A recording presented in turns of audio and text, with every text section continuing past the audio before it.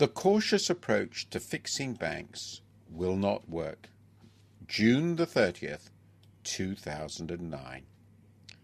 With one bound, the banks are free, or so it seems. Already the panic of 2008 is fading. The period within which lessons can be learnt and changes made is closing. Yet without radical changes, another crisis is certain. It may not even be that long delayed.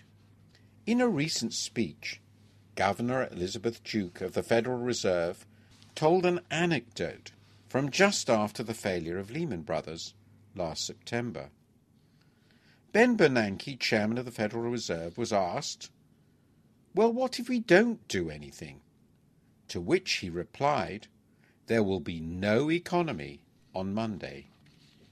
Instead, all institutions deemed systemically significant were saved by shifting almost all of the risk onto taxpayers.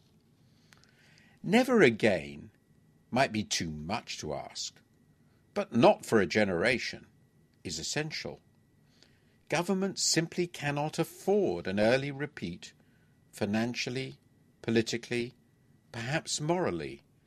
The lives of so many cannot soon be sacrificed to the whims of a foolish few. Yet what has emerged after the crisis is, as I argued only last week, an even worse financial system than the one with which we began. The survivors are an oligopoly of too big and interconnected to fail financial behemoths. They are the winners not because they are necessarily the best businesses, but because they are the best supported. It takes no imagination to realize what these institutions might now do, given the incentives for risk-taking. So what is to be done? The characteristic but futile response is to move regulatory deck chairs on the deck of the Titanic. Recent proposals from the US Treasury fall at least partly into this category.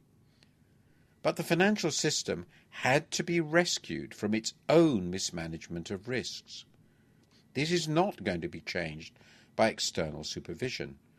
It is going to be changed only by fixing incentives. The starting point has to be with too big to fail.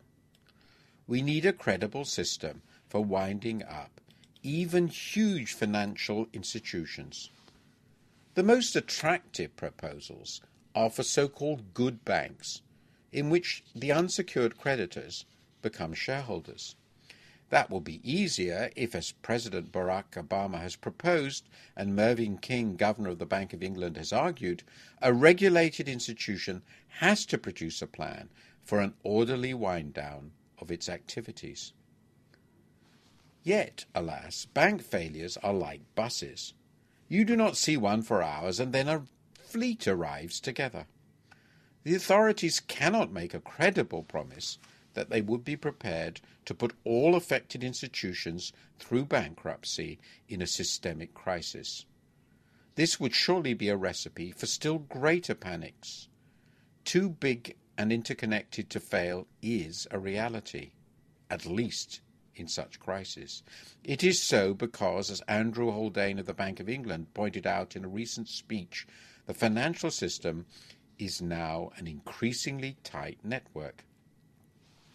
My colleague John Kay has argued that the right response is to create narrow banks, which are perfectly safe, leaving the rest of the financial system to go on its merry way, subject to a then plausible threat of bankruptcy. I find this idea both attractive and unpersuasive. The attraction seems evident. It is unpersuasive, in part, because it is so hard to agree on what narrow banks should actually do. It is also unpersuasive because the narrower the banks are made to be, the more vital is the role of the rest of the financial system, and so the less plausible it is that governments would let it collapse. If institutions are too big and interconnected to fail, and no neat structural solution can be identified, alternatives must be found. Much higher capital requirements and greater attention to liquidity are the obvious ones. At present, big financial institutions operate with next to no capital. In the US, the median leverage ratio of commercial banks was 35-1 in 2007. In Europe, it was 45-1. As I noted last week, this sort of structure makes it rational for shareholders to go for broke, with the results we have seen. Allowing institutions to be operated in the interests of shareholders who supply just 3% of their loanable funds is insane. Trying to align the interests of management with those of these shareholders is then even crazier. With their current capital structure, big financial institutions are a license to gamble taxpayers' money. So how much capital makes sense for systemically significant institutions? Much more than today is the answer. Moreover, the required capital must also not be risk-weighted on the basis of banks' models, which are not to be trusted. Shareholders' funds should make up a minimum of 10% of assets. In the US, it used to be far higher. Higher capital is in addition a good way to internalize the negative externalities, more precisely risks, created by one institution for the entire system. Ideally, therefore, the required capital should be correlated with the systemic significance of institutions, as the excellent new annual report from the Bank for International Settlements argues. Moreover, the requirement should be set against all activities on the basis of fully consolidated accounts.